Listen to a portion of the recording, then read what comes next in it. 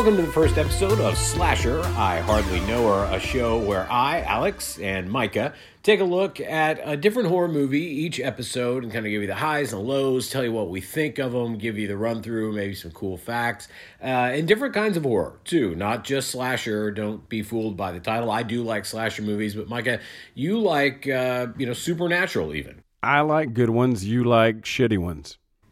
It's not true. I do enjoy a really bad horror movie. I love a good B horror movie. I love slasher flicks more than anything because they're actually scary because they, theoretically could really happen. And you like anything horror pretty much, right? I mean, I like it if it's good. I don't care what kind of horror movie it is, if it's a werewolf, a vampire, a killer, a ghost, as long as it's done well, and it gives me shivers. Yeah, you're more open-minded than me on horror. There's no question. That's what I mean. You don't like everything. You're just more open to everything. If it's a ghost, I'm like out. I'm out immediately. Because I just don't believe in ghosts. But anyway, so that's what we're going to pick a movie. Right now, I think we're picking movies that are on Shudder. Because it's easy access for both of us. I think that's a cool idea because we can watch it immediately. And so this week we picked one of my favorites. Would you say I picked this one? I mean, I was watching it anyway, and then you kind of jumped on board. Oh no, you definitely picked this one. I had seen the box as a kid. I had seen the thumbnail pop up on Shudder, but somehow I had never seen this movie. Well, a true slasher classic, early enough that it's right in that sweet spot for slasher movies, but we're doing the original Sleepaway Camp. We both watched it. For those who haven't seen it, you should go see it immediately. There will be spoilers in this, but basically a little girl and her cousin go to a summer camp. It appears that they're there for quite a while. I'm not sure how long the summer camp is, but they're there for a while. And then, of course, people start getting killed. Slowly but surely, campers, staff, they start getting killed. And then in the end, big reveal who the killer is. And actually kind of a I wish you weren't cutting out so much. End. You're not recording in a basement, are you? I am recording in my basement. I absolutely am. Because here's what I hear. Sleepaway Camp.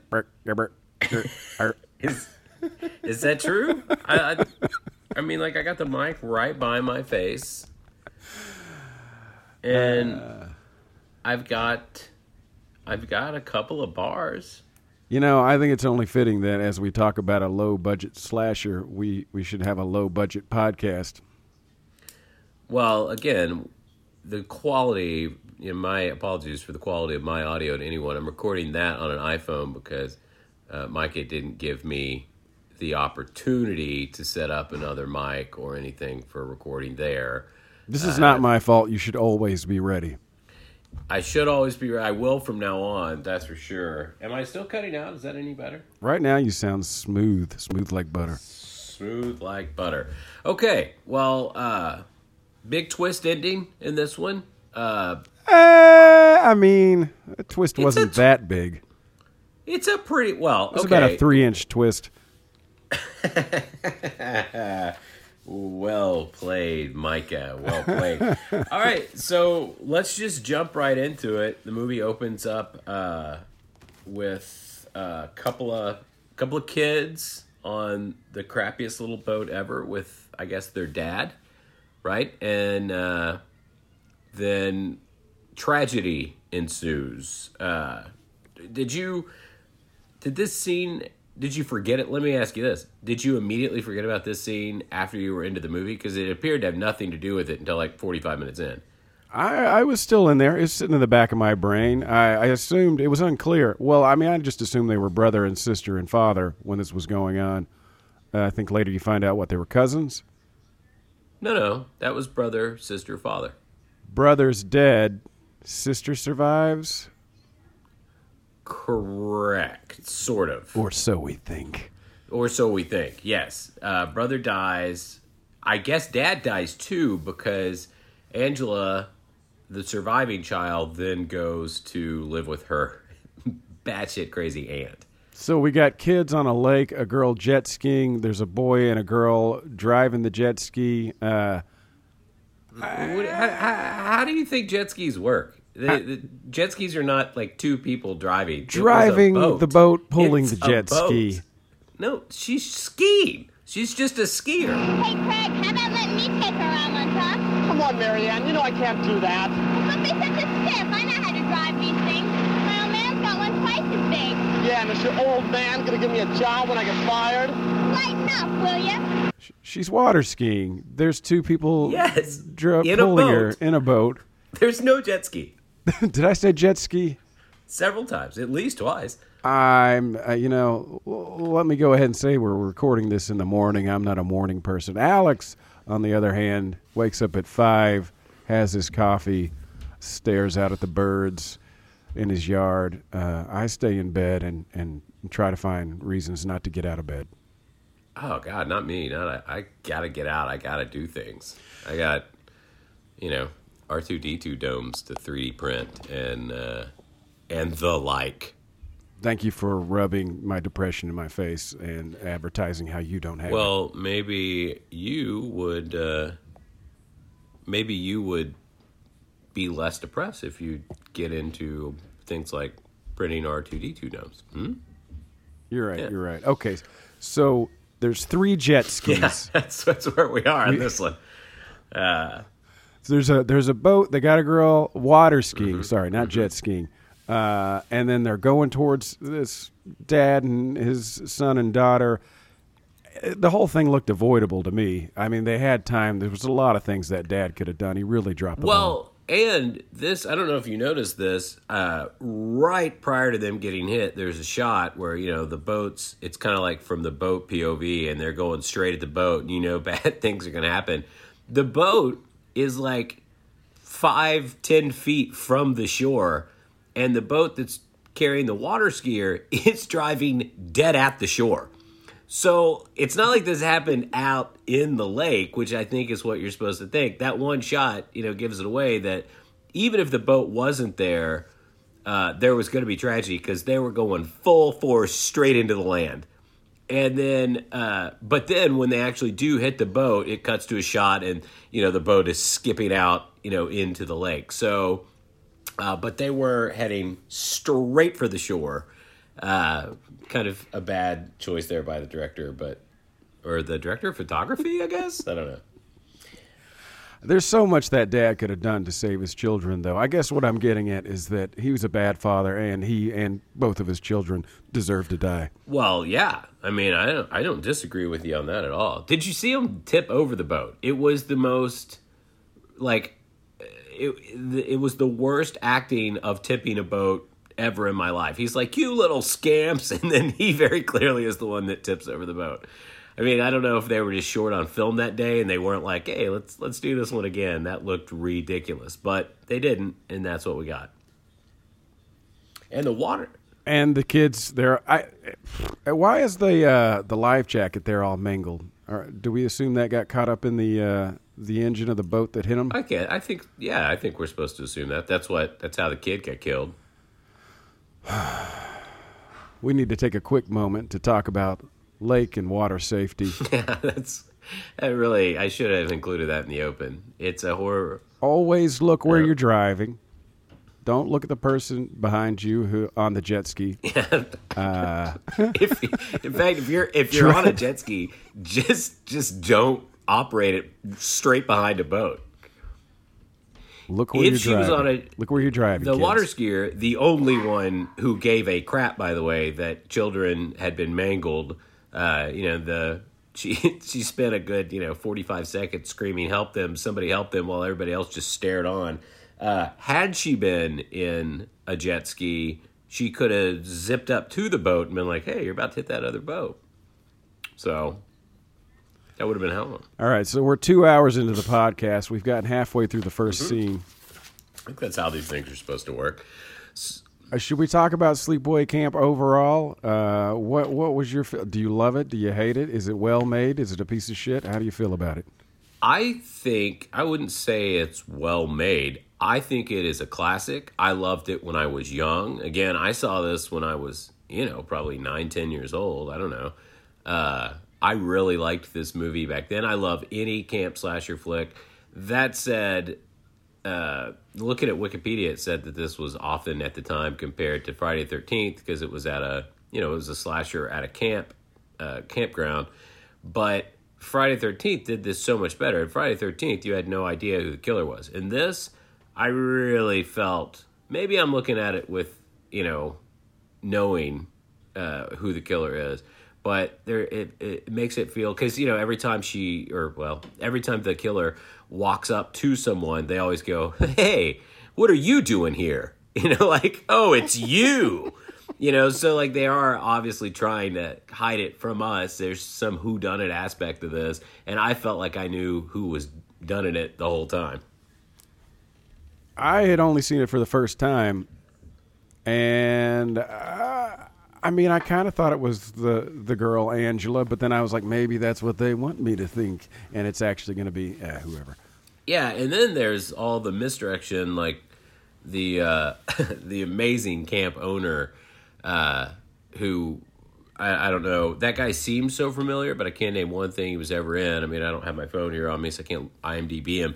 But he was both the best and the worst. But they used him to make you think that Ricky might be the killer. Ricky the cousin. Angela's cousin. Ricky. Might have been Ricky. Who is a ladies' man, the coolest guy at camp. Upon arrival, he's got it all out. And I'm not sure why he had been to camp so many times, but he's telling Angela, like last summer I did this, and last summer I did that. No, this chick and me went steady. Why hadn't Angela been going to camp? Why is this her first time to go to camp? I mean, they've been living together since she was a little kid. I guess they don't like her. There's not enough money. The aunt, Ricky's mom and Angela's aunt is a doctor. So, is this the overdramatic woman who does the weird talking? Yeah, my wife does a fantastic impression of that woman. But yeah, oh. Why is she like that? She's the only character in the whole movie who's that unnatural and over the top in her delivery of her lines. I think she's a lunatic. I mean, that's clever. I mean, that's clear. She's obviously a lunatic, and that was a choice that the actress made. And she has this very, I don't know, what would you say, like 1940s stage actress kind of way of talking. No, that won't do at all, now will it? No, I don't think it will. Look what I did. I packed you and your cousin some goodies for the ride up to camp. Wasn't that nice of me? Any chips? Why, of course. I believe there's a whole bag. She was something else. She's amazing. And it had been years since I had seen that, and I kind of forgot about her, and she was amazing. He's like a failed Mary Poppins understudy. Yeah, she kind of looks like... Oh! Yeah. I wish my wife was down here. I'd have her do an impression for you really quick. She's very good at it, much better than I am. Okay, help me remember the order things happened. We start off, we've got the lake, we've got the water skiing, not jet skiing accident. Yeah. Dad's dead. Angela survives. And then, is that when we cut to the crazy mom, or do we go straight to camp after that? No, we cut to the crazy mom because the crazy mom's preparing them to send to camp. She's giving them like a bag of chips and some snacks for the way, and she's like, "Wasn't that so kind of me?" Yes, I think it was. Mom. And she mentions there that she's the one who filled out the physical forms to go to camp, and then she's like, "Don't tell anybody at the camp that I'm the one that filled out your physicals." Although she is a doctor, they were like, she was very clear, don't tell them about that. And I guess that pops up later. Yeah, it does pop up, doesn't it? So now they go to camp, and what I loved about this was every child, for like a solid 5 minutes that gets off this bus, it is maniacal child running. They are running as hard as they can from the moment they get off the bus. You can see it on the... I took note of a couple of, these are extras. and looking at their faces, and I don't know if they just made them do it a lot, but these kids are tired. They are running hard, and they're not going to like some like central area where a counselor is going to be like, all right, you're in cabin A, you're in cabin B. They are all hauling ass as fast as they can from the bus to the cabins that they already know they're in.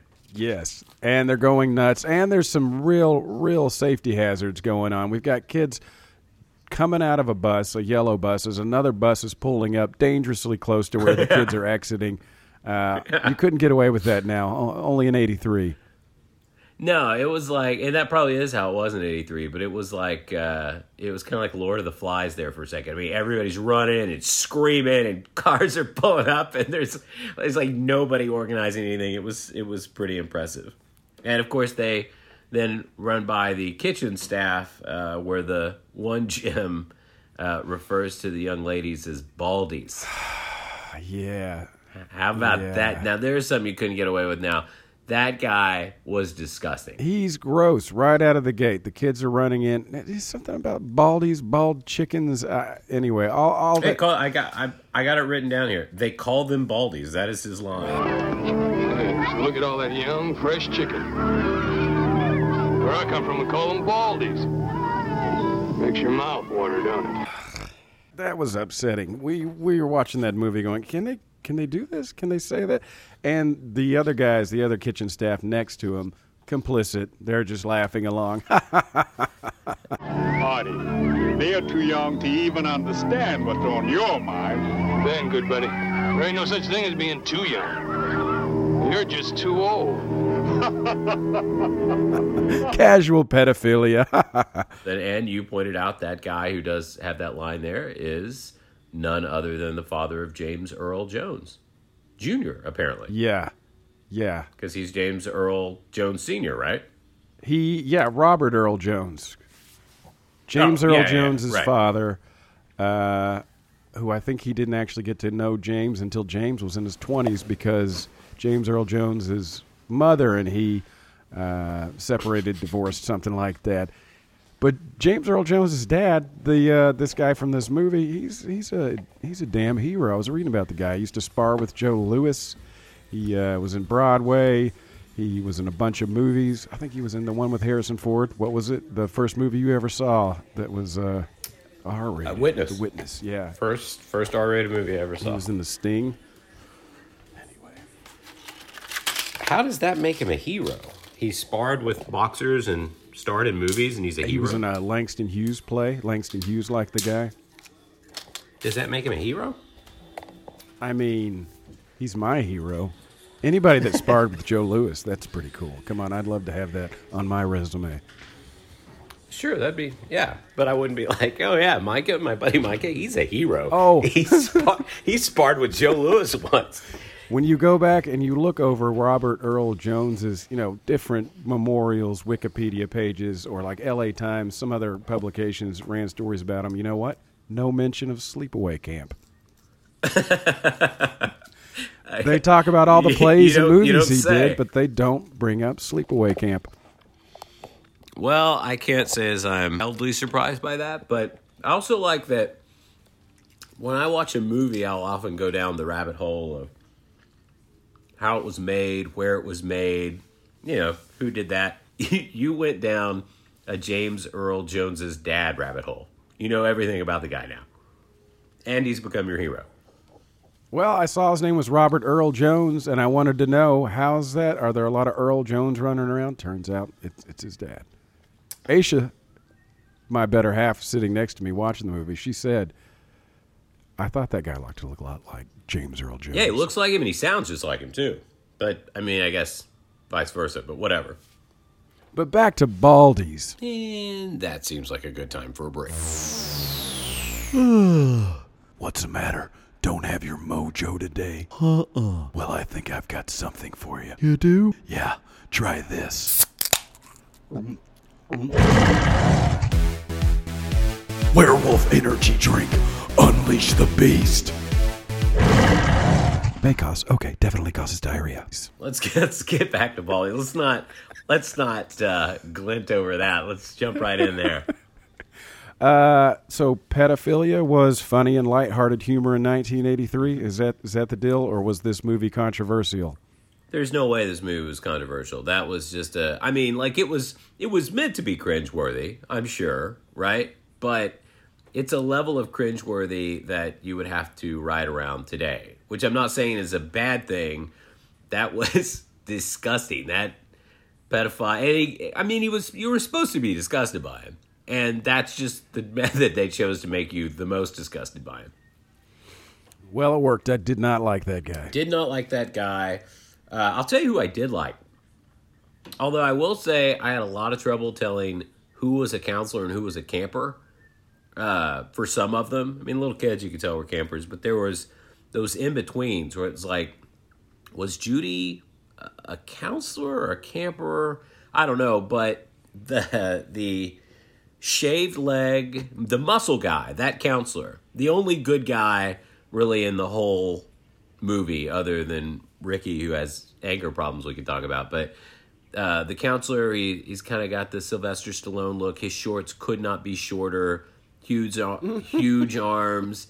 And very obviously shaven legs. Loved that guy. He was very likable. He was trying his damnedest to be a good counselor and keep these kids happy and safe. Ronnie, that's his name. Was it Ronnie? Played by one Paul D'Angelo. Paul D'Angelo needed more work. I don't know if he was in anything else or if, he had any kind of storied career, but that man deserves more work. He was great. I'd like to see him in more. He made me wish I worked out more. Wow. Great looking man. Very handsome. Cut up.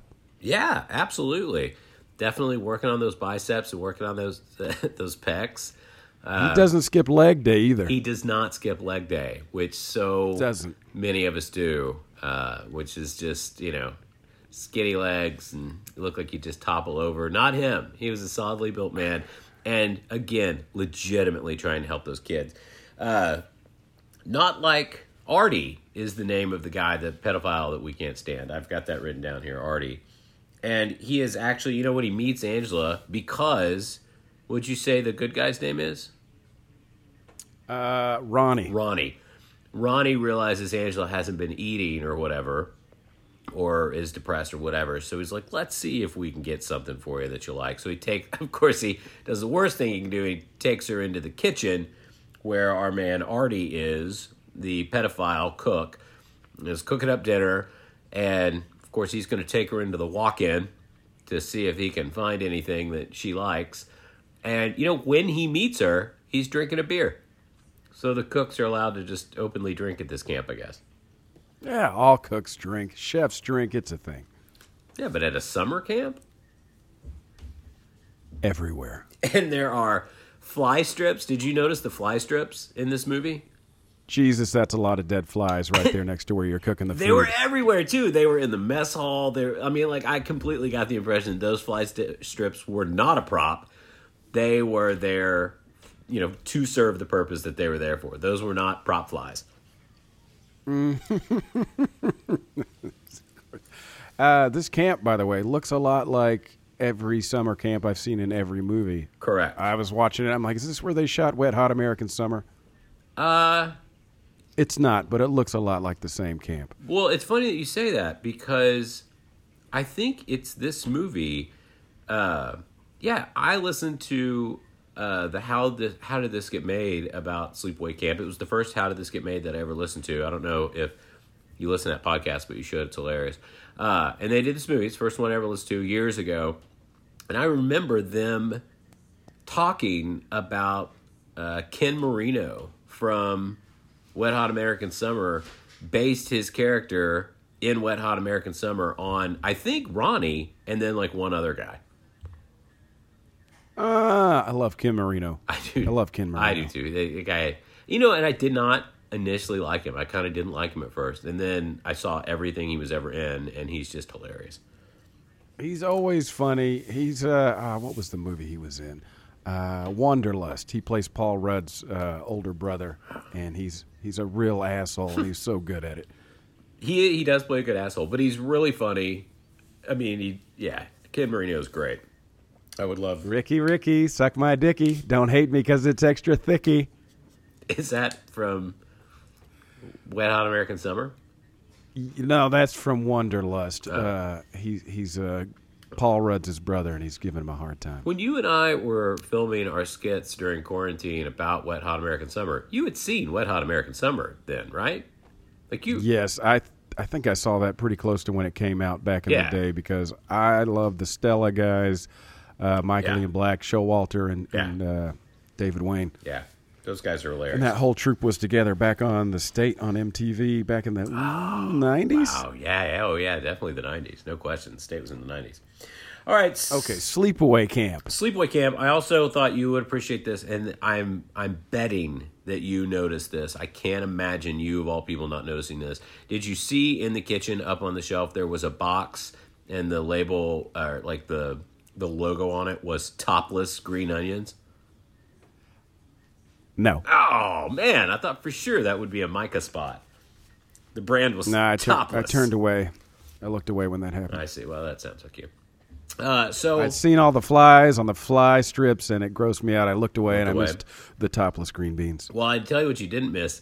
That gigantic pot of boiling water. It's the biggest pot I've ever seen. It was like a water heater. A hot water heater. I mean, it was huge.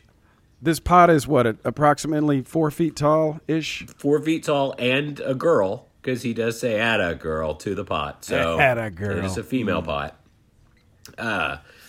Yeah, that was, and that I also want to point out that this horrible cook, Artie, who was also, just this awful pedophile, he's still salting the water and stuff. So he cares about how his food tastes. He cares about the food that he's feeding these campers. He wants it to be good. He's a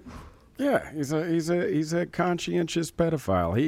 He wants to touch the kids, but he wants them to have a good meal before he does. Gross. Yeah, but he did care. So much so that he gets up on a chair over the boiling water. I'm not sure why you have to do that, over the pot. And then of course, someone walks in, who knows who. And we should say that he does try to molest Angela in that walk-in, right? I bet we can find something interesting in the walk-in. You never know what you can find in there. Yeah, that's right. He doesn't pussyfoot around either. It's like, hey, he can get you something to eat. She goes back. He's like, come back into the freezer. We'll look. And then within, 60 seconds, he's undoing his real pants. Fast, straight away. And then she, takes off, right? I mean, she just hauls ass out of there, right? So then, cut to, he's, salting the pot of water, stands up on a chair to do so, and realizes somebody comes in the room and gives the line from this movie every time the killer's there. Hey, what are you doing here? Or something like it. It's like, what are you doing it's here? You. That person, this faceless killer, we see, I think POV, we see the killer's hands rattle the chair and yank the chair, and he falls and, pours the boiling water on him from this, again, what is it, 300-gallon pot.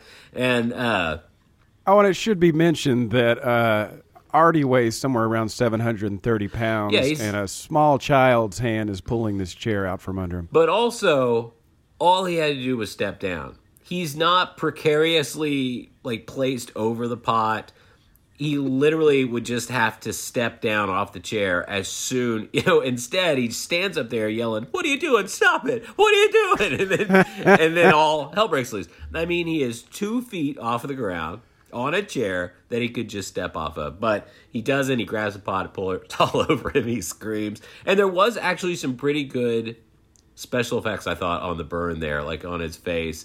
One of those little blisters on his cheek was boiling. It's like, blah, blah. I thought that was a surprising special effects for this one. I don't know who did the special effects for this, but that was good. I thought that was good. Then he gets carted off into the ambulance, and the I guess it's the medical examiner, whoever is talking to our camp counselor that we love, Ronnie, and then the disgusting camp owner, Mel, who's always got a cigar. Yes, always, every scene. And black socks pulled up to his knees in his shorts and his tennis shoes. And apparently catnip for the ladies we can get into that. I don't really understand that, but Hell. But I love that Ronnie thinks to ask the medical examiner. He's like, his medical examiner's like, he's burned over all his body. It's like, some degree burns or whatever. And Ronnie goes, how are his eyes? Well, he's badly burned all over, especially his face. How about his eyes? It's like, why would you ask that? It's exactly what I've got written here. How is his eye? How are his eyes? It's like Too early to tell. let it go. Okay. So we should take another quick PSA moment. Mel, who was always smoking a cigar, the actor Mike Ellen, went on to die from lung cancer at the age of 61. Is that don't true? Smoke, kids. That's terrible. True, yeah, young guy. That's terrible. I mean, his character's pretty bad, but I don't know. His character's just kind of a sicko. The guy who plays Mel, the cigar man, I guess does he own the camp or just run it? I'm not sure. I think he owns it. That dude was doing movies way back in the day, like old black and white movies. He did one where he was in a Jerry Lewis movie. Yeah, he's pretty old in this. I mean, he's probably in his late 50s, mid to late 50s, and that's not old. But in 1983, that was pretty old. You know what I mean? Like he was the equivalent of a 65-year-old man now. That was the last thing he ever did. I mean, not the last thing he ever did in life, but the movie, they struck him dead right at the wrap party. He did. He died. The movie came out. It was done in 1983, and he died in 1983. Is that true? Yeah. That's depressing. Well, the internet says so. Well, if it's on the internet, it's true. So we then cut to, so that's our first death, right? That's our first kill. And then we see quite a menagerie of buff men in half shirts. I think that's how you tell who the counselors are, for the most part, is they're pretty fit guys, and they wear half shirts so that you can see their stomach. No. I think that's... The movie made me sad the whole time I'm watching. I'm like, oh, I should work out. I need to go to the gym more. Oh. Well, I thought kind of the same thing. I was like, man, all the developments in fitness that have happened since 1983, and these guys were doing just fine with those little belts you put around your waist, and they shake you, and they just bench press each other. This reminds me. That's what you do in 1983. You just grab your buds and you guys all bench press well, what each else other. do you do? You can't surf the internet, so you got to do that. A lot of crop tops too. Holy cow! That's what Some I'm of the saying. shortest crop tops I've ever seen. I mean, they were just below the nipple. Yeah, there was one guy who I wouldn't even call it a half shirt. It was easily like an eighth shirt. It was almost just a collar and sleeves, and I think the sleeves are cut off. Also, showing a lot of brain. These shorts they're wearing. A lot of it's not right in your face, but it's pretty close to your face. There's definitely, we could see penis and balls. We were like, wow, I think I see that guy's junk. Oh yeah, I mean they were. It was the thinnest fabric possible. I don't know if that was a thing of the 80s, and a lot of those shorts. I remember those shorts. But in one scene, a guy actually grabs his penis as a joke to say something like, "Hey, I don't remember what it is," and he's literally grabbing his penis. I mean, it is very obvious. I think they should have called it Penis Camp. And I assume they must have been wearing their own clothes because it was just a menagerie of things. I took some notes here of what was on the shirts. One guy's we shirt loved the clothes. Yeah, one guy's shirt just said Jeff, up like where a name tag would be. It just said Jeff. There was an athlete's foot shirt, and then my wife picked this one. There was a shirt that just said jogging. It's like what is that? Why do you wear a jogging shirt that says jogging? One of the other kids was wearing an Asia shirt, Asia the band. Oh, the band, okay. And then one of the kids had a shirt that said Tequila Sunrise. Oh, nice. So I think I don't think there was a wardrobe department necessarily. I mean, there probably was, but I think these kids were probably wearing a lot of their own shirts. I'm watching this, and I was wondering, who were these kids? Were these the cool kids? Did anybody know these kids? Were they dressed cool? Were they nerds? I want to know how cool the cast of Sleepaway Camp was in 1983. Well, I think they represented the whole gamut, right? It was like a high school class. There were the cool kids, there were the nerds, there were the jocks. They were all there, man. Okay, so we don't really see the first murder. camera kind of goes away, and we get the aftermath of Artie boiling.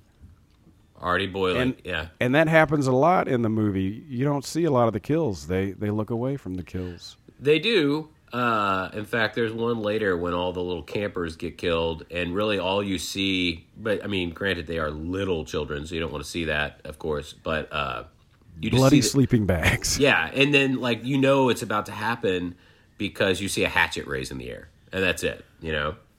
And you can't. I was trying to tell, were there kids in the sleeping bags? I just saw bloody sleeping bags. I think it's supposed to look like there's children in there, but I couldn't really tell. Yeah, those are the kids that the counselor left there because, like, two of the kids are like, "I'm cold. I want to go back." And so he, like, gives in, takes them back, and leaves the other kids sleeping in the sleeping bag. When he gets back, they've been butchered. And everybody, I mean, we should just say it. I mean, Angela is the killer. If you haven't seen this movie since 1983, it is Angela.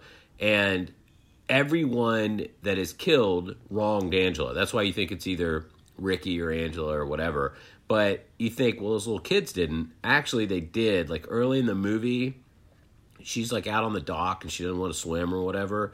And all the little kids are in the shallow thing, and they're throwing water on Angela. They're splashing her as she's walking away. It's not like a big deal, but those are the little kids that get killed in their sleeping bag. Don't fuck with Angela. Right, that's the next PSA. So we move into the dance. There's pretty often a dance. They seem to have one every night or whatever, some kind of social thing where they're in there dancing. And Ricky shows up in his pimp hat. That hat is amazing. That thing was, I mean, like, he brought that hat to camp. That was premeditated. Or did he find it there? I don't know. Well, it's not a theater camp, although, by you know the way, what? I bet he blew Artie. He saw the hat. Artie had a cool hat, and he was like, I'll give you the hat, kid. You got to give me something first. I don't think that is what happened, because Ricky would never stand for it. Ricky has anger problems. He does have a temper. That's how he gets it out of his system, by feverish, violent sex sessions with the cook, Artie. See, now you're the pedophile. Which is okay in 1983. Right, but we are in 2021, so... Oh, that's right. Okay. God, this movie's old. Yeah. I was, 2 years old when it came out, which means you were 26. Yeah, I am quite a bit older than you. So, that's not true for the people at home. I'm not very much older than Micah, who... But you'll always be older than me. I will always be older. That is true. And you get to die first. I don't know. We've both lived some pretty interesting lives, so it'll... We'll see who did the most damage to themselves in our younger years. I am the picture of mental and physical health. Sure. You just told me that you felt bad about yourself looking at all these men in their half shirts because you needed to work out. Also, for listeners at home, I did used to work out with Micah quite a bit. We don't live in the same city anymore. And Micah would throw down his weights at the end of his set and yell, "Fitness!" out into the gym. That is a true story, and it was amazing. Should we talk about more kills? We've talked about the water boiling. We've got the kids who get hatcheted to death. Can you use hatchet as a verb? I think you have to. They get hatcheted to death in their sleeping bags. We've got the bees. Well, wait. I mean, we've got kills before the bees. The canoe. Yeah. The canoe Artie's first. What was the second kill? The canoe death is the next one. Okay. Which another very reasonable death that makes total sense. Nothing about that made sense. So is it... It's not Angela. So all the kids go skinny dipping, basically. And unless I'm wrong, I think one of the counselors is trying to convince the girls to go skinny dipping. It's at night. And again, really hard to tell who's a counselor and who's not. There's the one guy who wears like the 8th shirt, and he kind of looks like Jean-Claude Van Damme. And I was never clear whether he was a counselor or not. Definitely kind of a bully. But anyway, he's convincing these girls to go skinny dipping. None of them are in, but all the guys are in. So they... hop in, And then one of the girls goes out in a canoe with one of the guys. And I don't remember which girl it is or which guy it is. He dumps the boat, right? He does that on purpose, right? Yes, he's rocking the boat back and forth. She's like, no, stop it. Right. This isn't funny. And then she immediately, she's pissed, and she immediately swims back to shore. Like, he sees it. He sees that she's swimming away. She's going far away. Right. She's not anywhere near him anymore. Nowhere near him. She's gone. So he goes under the canoe and starts yelling her name where she can't hear it. I'll come back. I don't know. I don't know what the hell's going on. He's like saying her name, whatever her name is. You know, he's like, come back. Where are you? Leslie.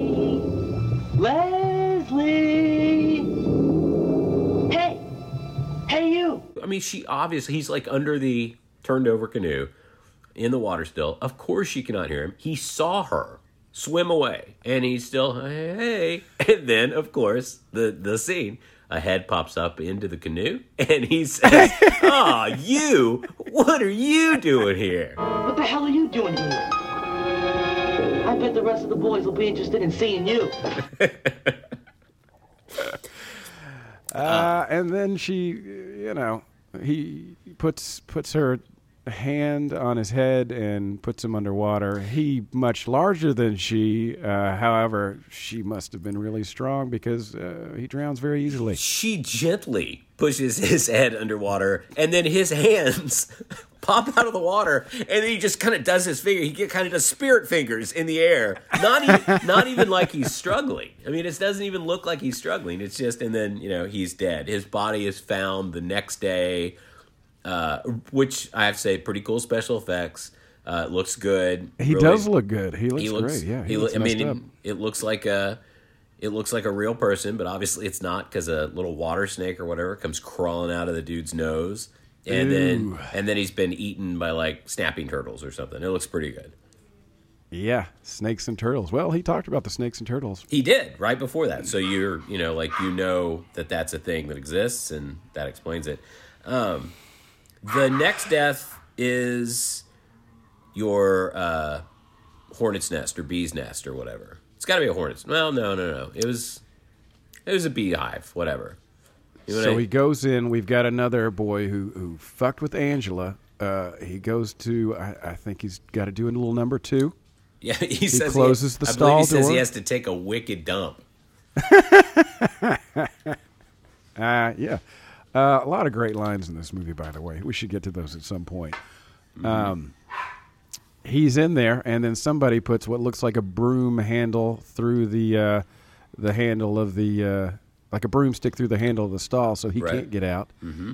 And then a knife cuts open the screen above him, and he's dropping his goose. And he hears that because he's like, "Hey guys, get out of here!" Whatever. But doesn't look up to see the knife slitting open the thing. He just knows something's happening. And they weren't quiet. It was a dramatic knife cut of a screen. Yeah. And then the bees come in. Yeah, a beehive on a stick. Which is a creative way. I mean, if you knew somebody was allergic to bees, then I guess that's pretty creative. But there's no reason. They keep cutting to below the door. So you see that he could easily, get out, right? Absolutely. He could easily get out. But what I also see is he never stands up. He's still just sitting on the toilet. Even while being attacked by bees and screaming, he's still sitting on the toilet. He's not standing up. He's not freaking out. He's still sitting down. He couldn't pinch one. I guess he was mid poo, and he's like, "Oh, bees!" But I got to finish the job. It's a situation where you really got to get your priorities straight. But he could have gone under the stall. Absolutely. Hell, he could have gone out the very convenient slit that had been cut in the window above him. And this kid is the most allergic to bees of anyone who has ever existed.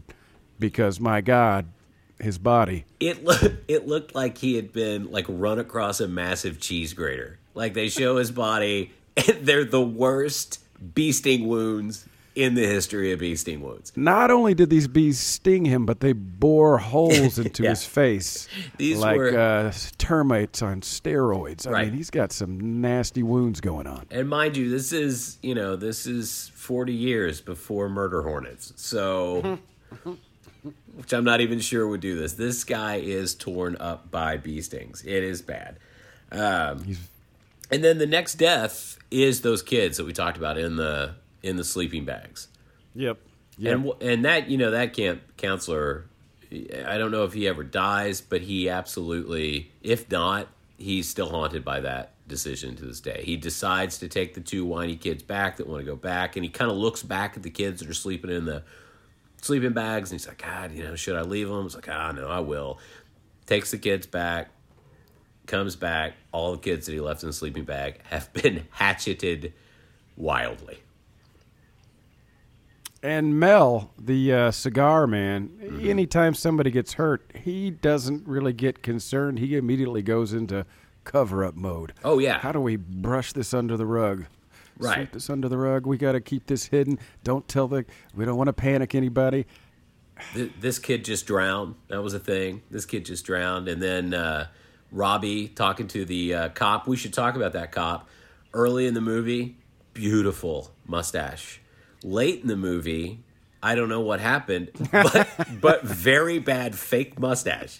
I mean, Like they didn't even try. It was like a piece of cardboard that they had just licked and stuck to his face for those last scenes. But at the start of the movie, it's a real mustache. I mean, it's not fake. This cop's mustache is real. I don't know if they had to do some reshoots or what, but yeah, by the end of the movie, it is the worst fake mustache anyway. But Robbie, isn't that the counselor we like? Robbie?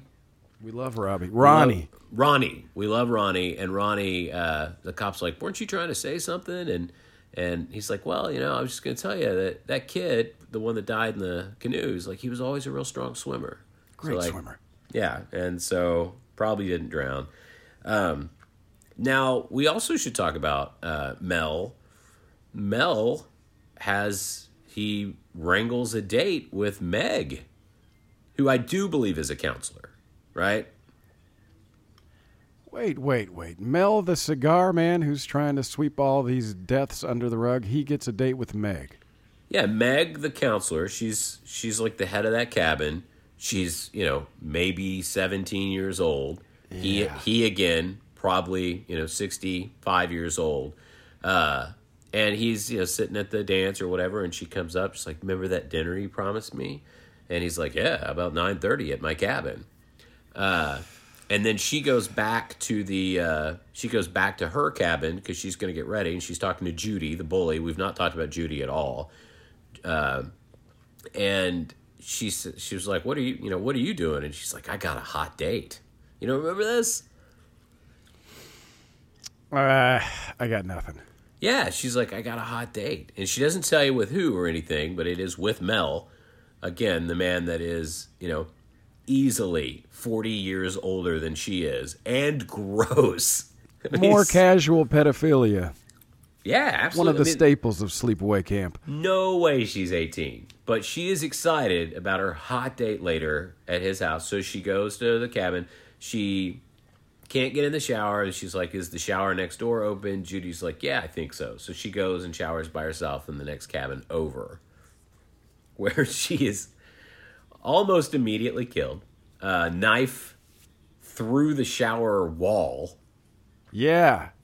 This Down is her the only back. murder you really see any action. Everything else they pan true. or tilt away. This one you actually see some knife action. Yeah, but going through the wall, blood's coming out of the wall. It's And nasty kill. Meg makes absolutely no effort to pull away from the knife at all. I mean, if you backed into a wall that had a burr on it or a thorn, you'd be like, oh, and you'd go forward. This knife, full force, goes through. She makes no effort. She stands right up against the wall and takes it.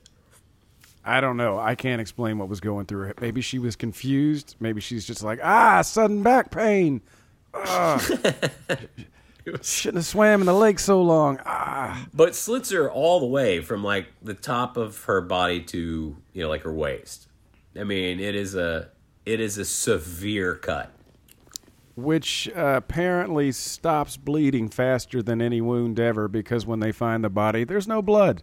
Just a well-manicured slit from, the top of her back to her lower back. And it is Mel that finds her because she didn't show up for the date. So he walks in, and the music gets really loud here while he does his little soliloquy talking to himself. But he's convinced it's Ricky that killed her. He's absolutely convinced. He's like, I'm going to get you. Meg, I promise I'll avenge you, or whatever. Like, all of a sudden he was in love with Meg all this time, and he can't stand that Ricky's killed her, so he's going after Ricky. Hey, you're a horror movie buff. You watched a lot of slashers. Can you help me understand where all the blood went?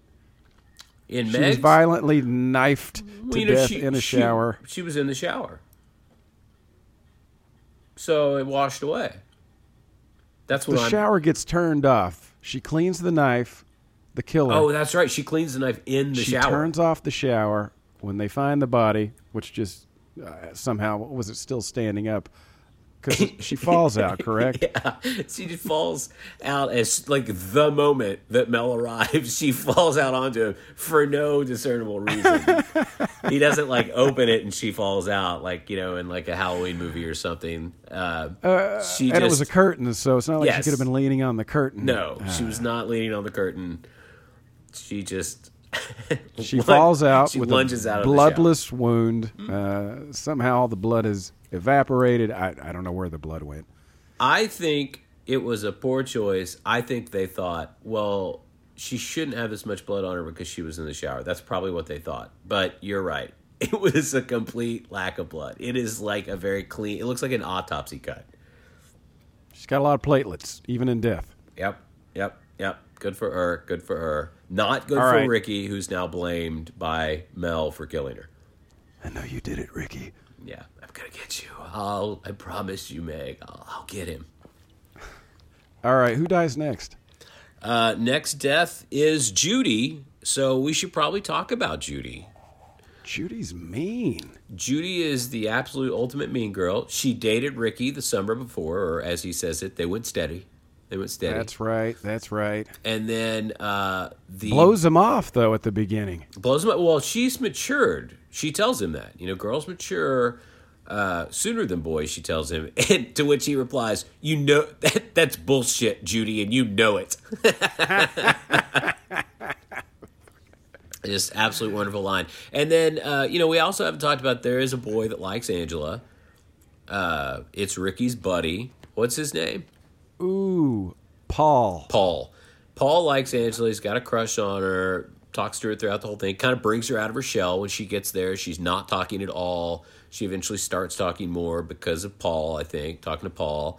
And at the very first scene of the camp, Paul and Ricky are kind of catching up. And then he turns back. It's like, hey, this is my cousin Angela. Hey, Angela, this is Paul. And Paul's like, hey, good to meet you, Angela. And she doesn't say anything because she's a weirdo.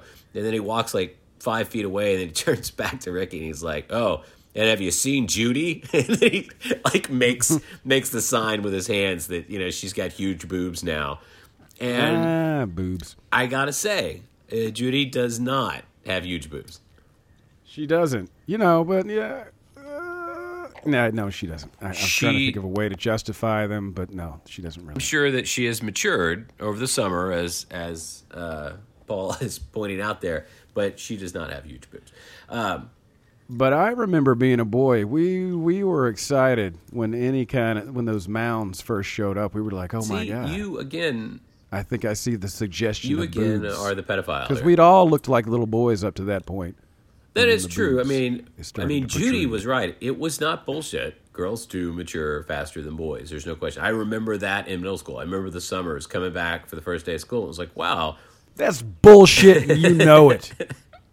But I remember coming back and the girls looked like they'd grown 30 feet. And here I was still, 4'2", and looked exactly like I did before the summer that I spent reading comic books in my bedroom.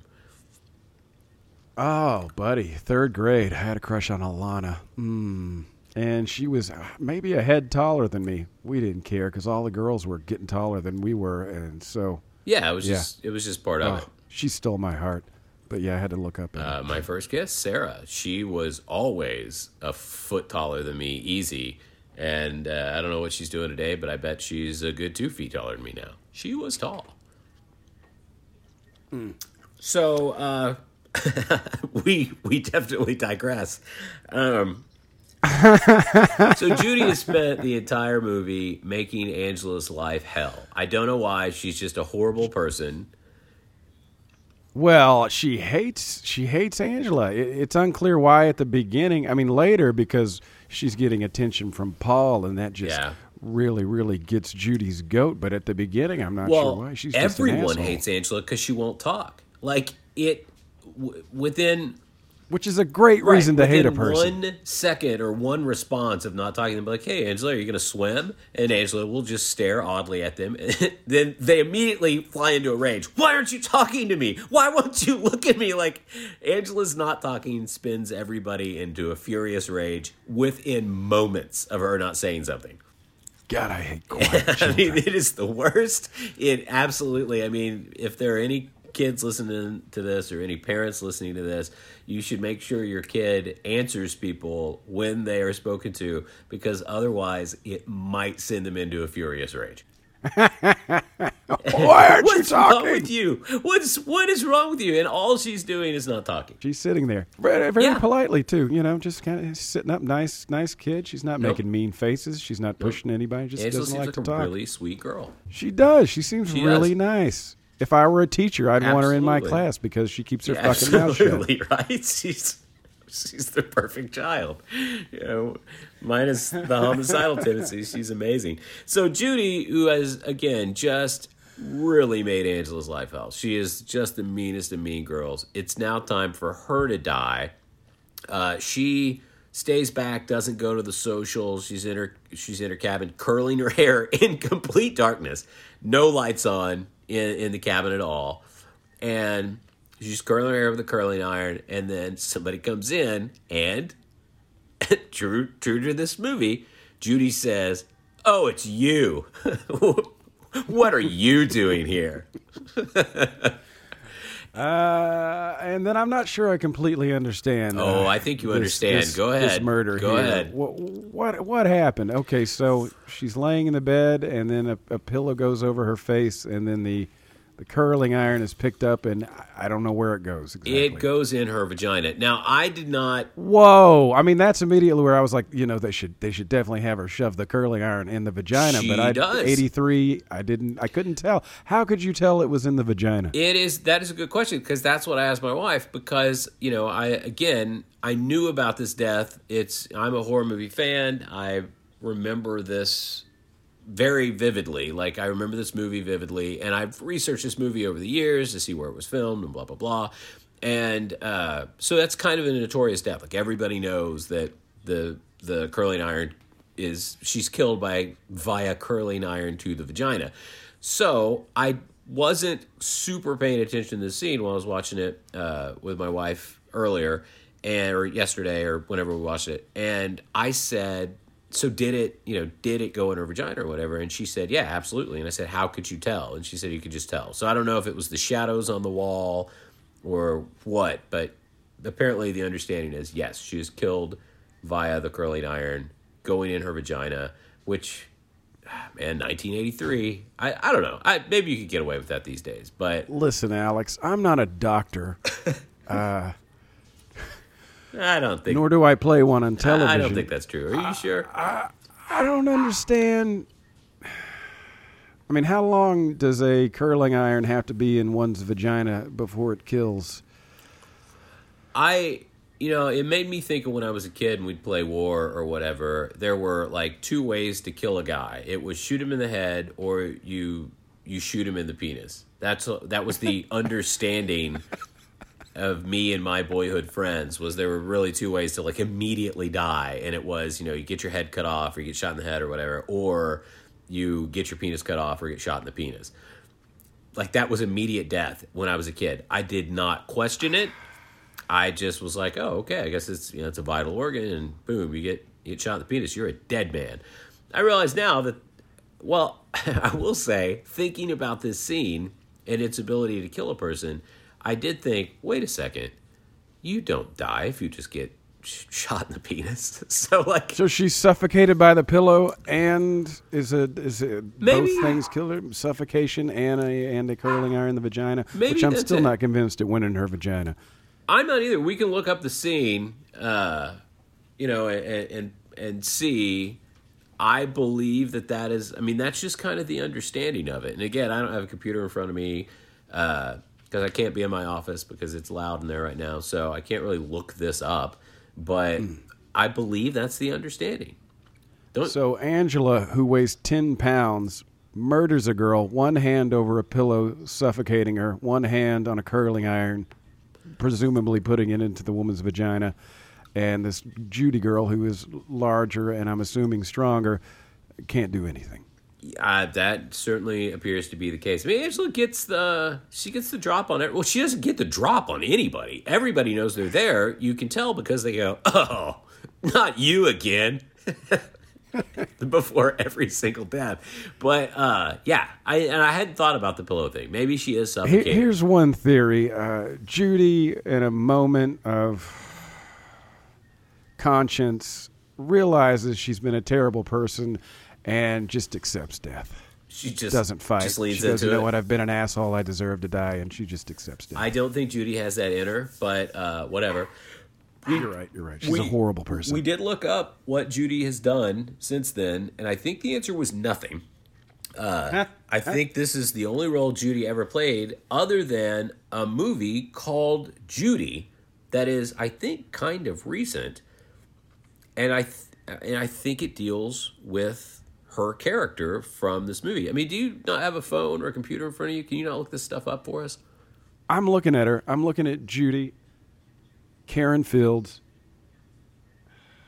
popping up her IMDb here. I'd love to meet her. I'd love to get her autograph. As you know, I collect various horror movie things. And over the years, every time a horror convention comes close to town, because of what I do, I'm able to get in and I will often interview these people.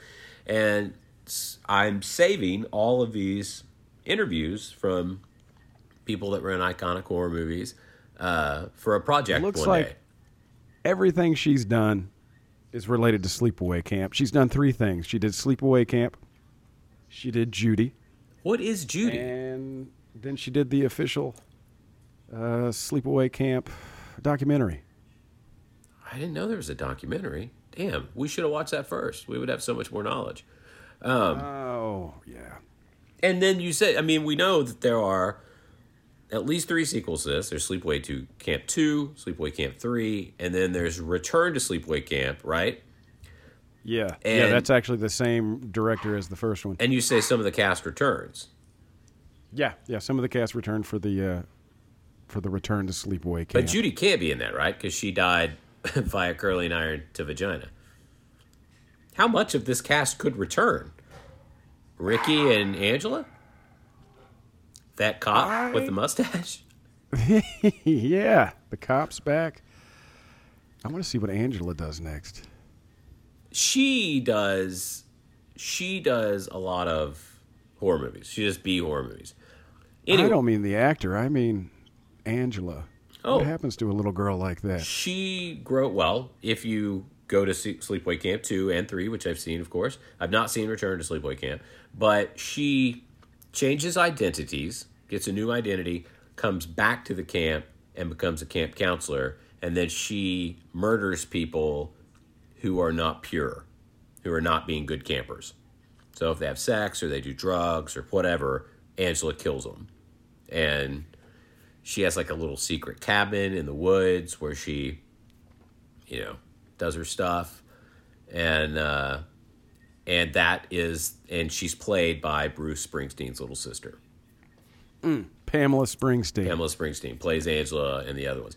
Felissa Rose, the one who plays Angela in this, does a string of B horror movies. She's very pretty now. In fact, oddly enough, I spoke to Felissa Rose by email a couple of times this week. I was supposed to interview her yesterday in Oklahoma City, but I just could not make it down. I was going to interview her and the guy that played Michael Myers in the Rob Zombie movies.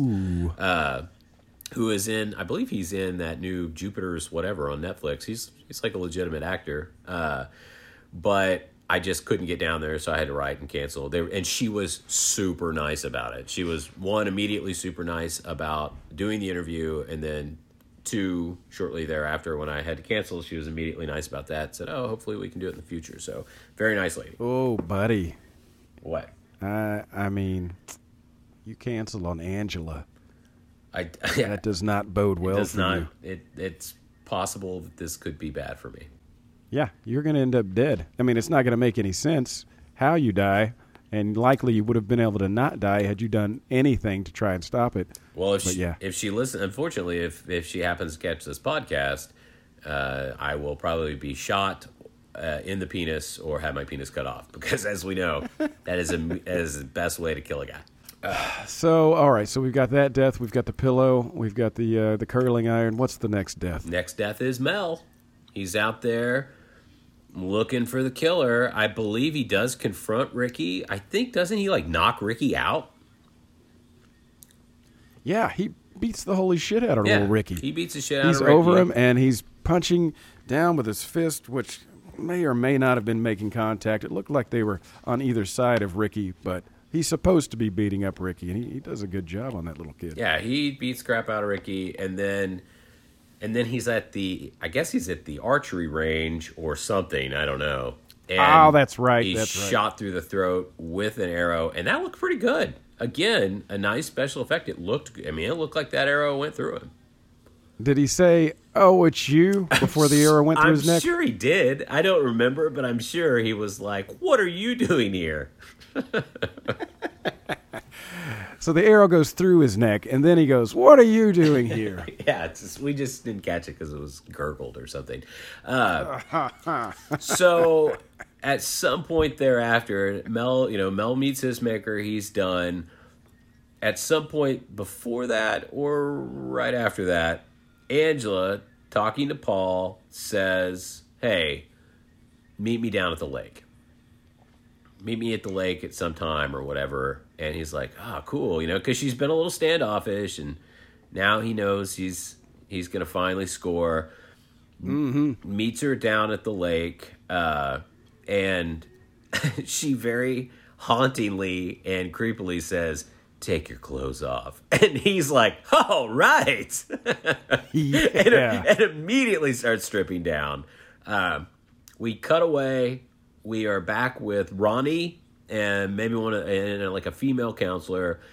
All hell's broken loose. They found a lot of dead bodies. They know something's going on. They're trying to find all the campers. And they're like, "Where's Angela? Where's Angela?" I think she's down at the lake. Ronnie and the female counselor run down to the lake. And there, with her back turned to them, is Angela, naked, with Paul laying in her lap, like his head is in her lap, and she is humming. And I'll let you take it from here, because as a child, what unfolds next was shocking to me. As an adult, you didn't find it as shocking. I did not see that coming, because I thought Paul and Angela, they were kind of hitting it off. I thought maybe they would have a little romance. I thought he was safe because he was nice, but then I think he tries to force her to get down with him, which, well, Paul ends up without a head. His body's laying there. She's humming, his decapitated head in her lap. And then they're like, "Hey, what's going on?" At some point, well, the big reveal, she turns around, makes this sound. Alex, can you do the sound? I can't. Do you remember the sound? I can't really do the sound. It is unnerving and uncomfortable. It's this guttural growl breathing thing. How can it be?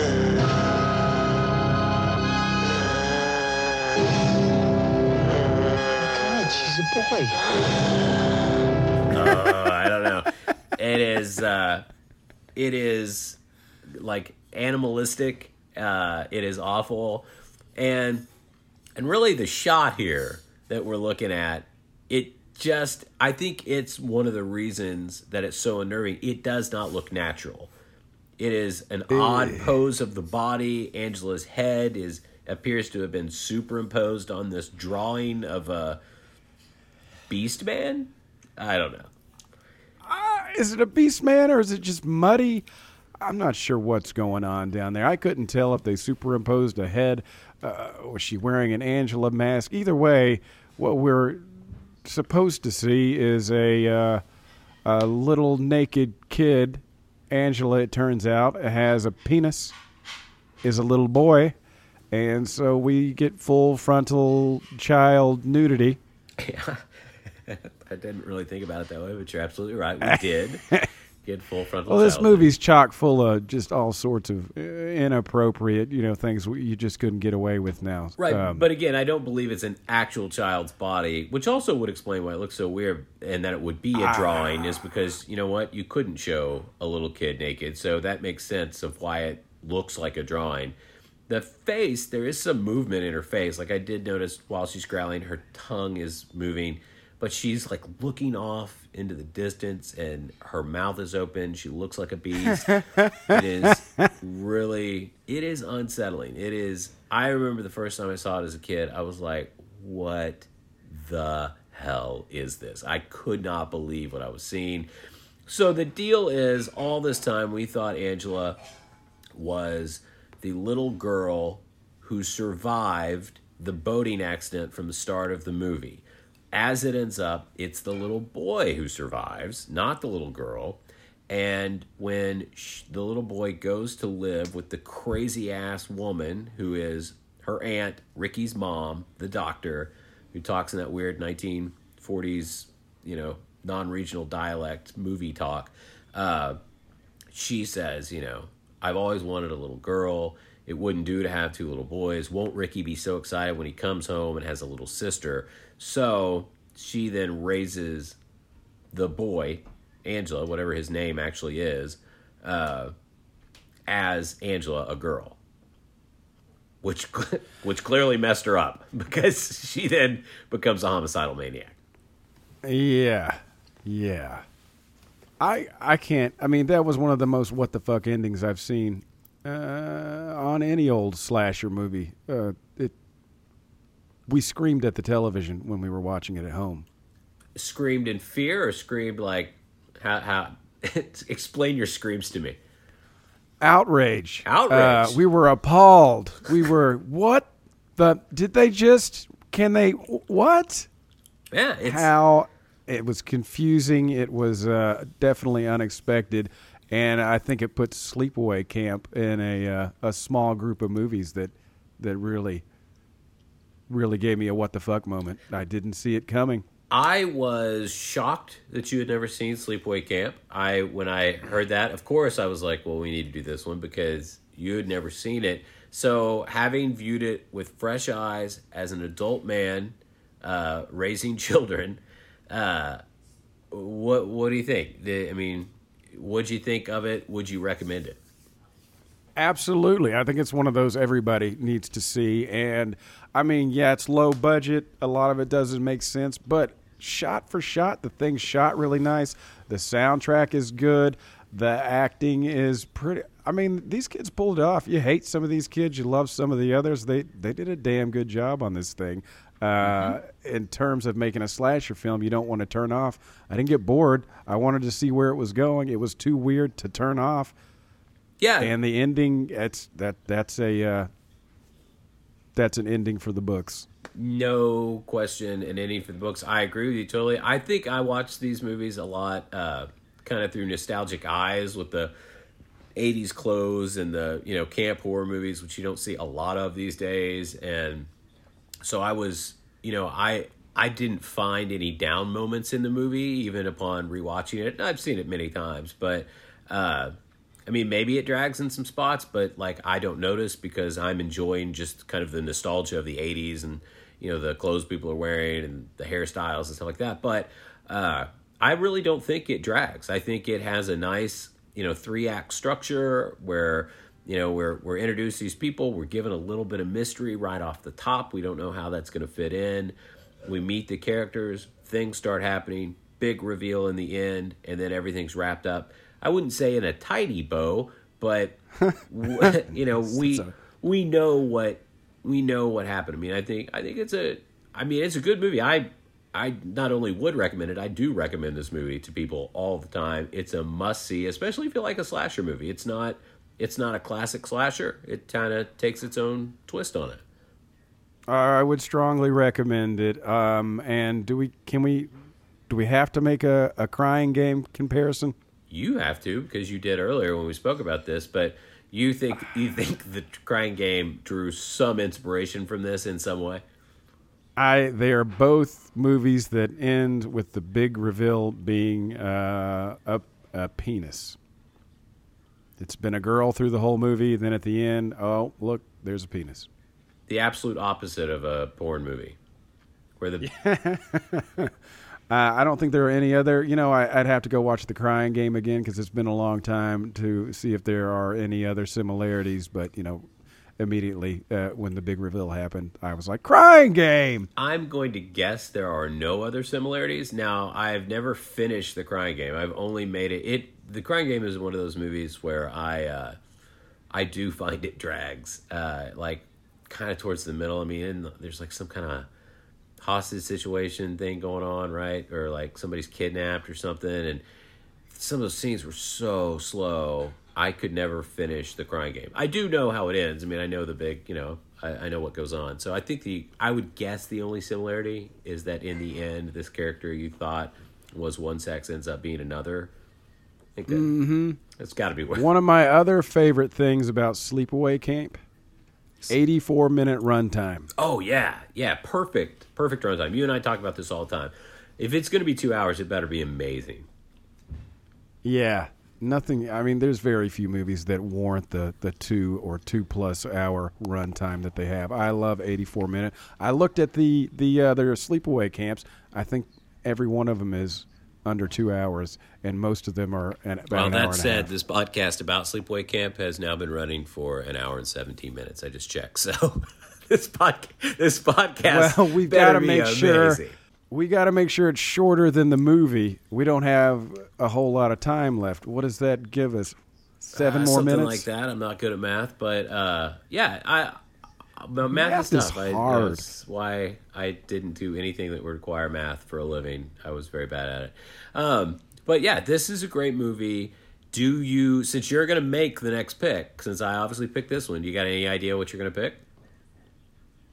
Oh, damn! You don't have to pick now. Like this that. is something we can do off mic, but I just wondered if you already had something. I know what you'll want to watch. You'll be really excited to watch The Roost again because that was one of your favorites, right? For those listening, Micah often would suggest obscure horror movies to me because he knew I was a horror movie fan. He made me watch The Roost, and I don't know. I'm sure somebody listening, if anybody's listening, I'm sure that people like that movie. I am not one of those people. I mean, I don't really remember it. I mean, that was like, 15 years ago, 12 years ago, something like that. It was bad. It was so bad. And Micah was like, oh, it's so good. It's so... it's guy, you got to watch it. You can't not watch it. And I will tell you right now, I could have not watched it. I'm so sorry you didn't like it. There's some fans out there. They're probably going to be upset. You know what? I will give it a second shot. I'm happy to do that. Do we know if that is on Shudder? I have no idea, and I'm not settled on doing The Roost. That was just a joke, just a jab at you, just a, hey, remember when I made you watch a movie you hated? Forget it. I don't know what we'll do next time. Ooh, should it be a cliffhanger? Do they have to stay tuned to find out what we'll watch next? I mean, I suppose so, but wherever we upload this podcast, episode 1 will say Sleepaway Camp, and then episode 2 will also probably have the title of what we're doing. So it kind of takes away the suspense there. But yeah, you can think about it. I really do like the idea of doing Shudder movies, not just because we both have access to it, but because Shudder's got a nice collection of movies I've seen, and then we know that there is a platform where people can watch it if they have Shudder. This episode has been brought to you by Shudder. It sounds like they're a sponsor the way you're talking about it. And if I think you're working on it. Well, I think that's we what should, you're trying to do. we should work on that. You're trying to get Shudder to sponsor us. We should. It wasn't, but now I think we should. Although there's probably a million horror movie podcasts out there that are like, will you please but none of them are sponsor as Shudder? good as this one. None of the other ones already have Skittles as a sponsor like we do. Taste the rainbow, Skittles. It's delicious.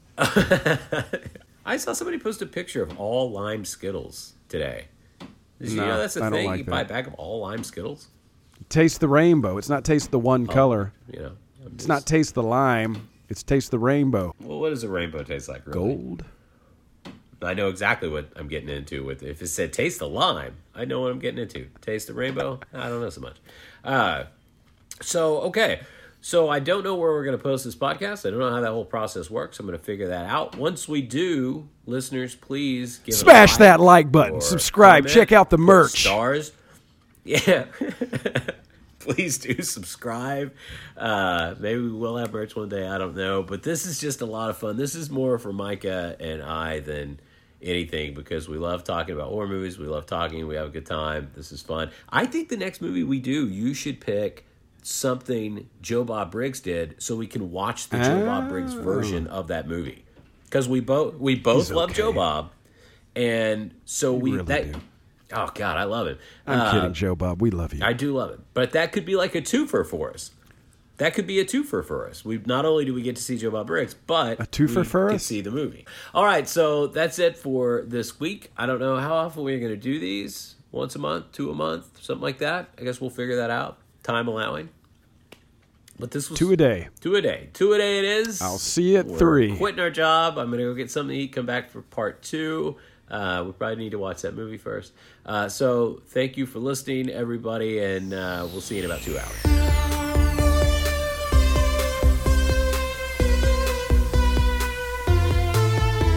You're a real peckerhead. You know that, Meg? Eat shit and die, Ricky. Eat shit and live, Bill.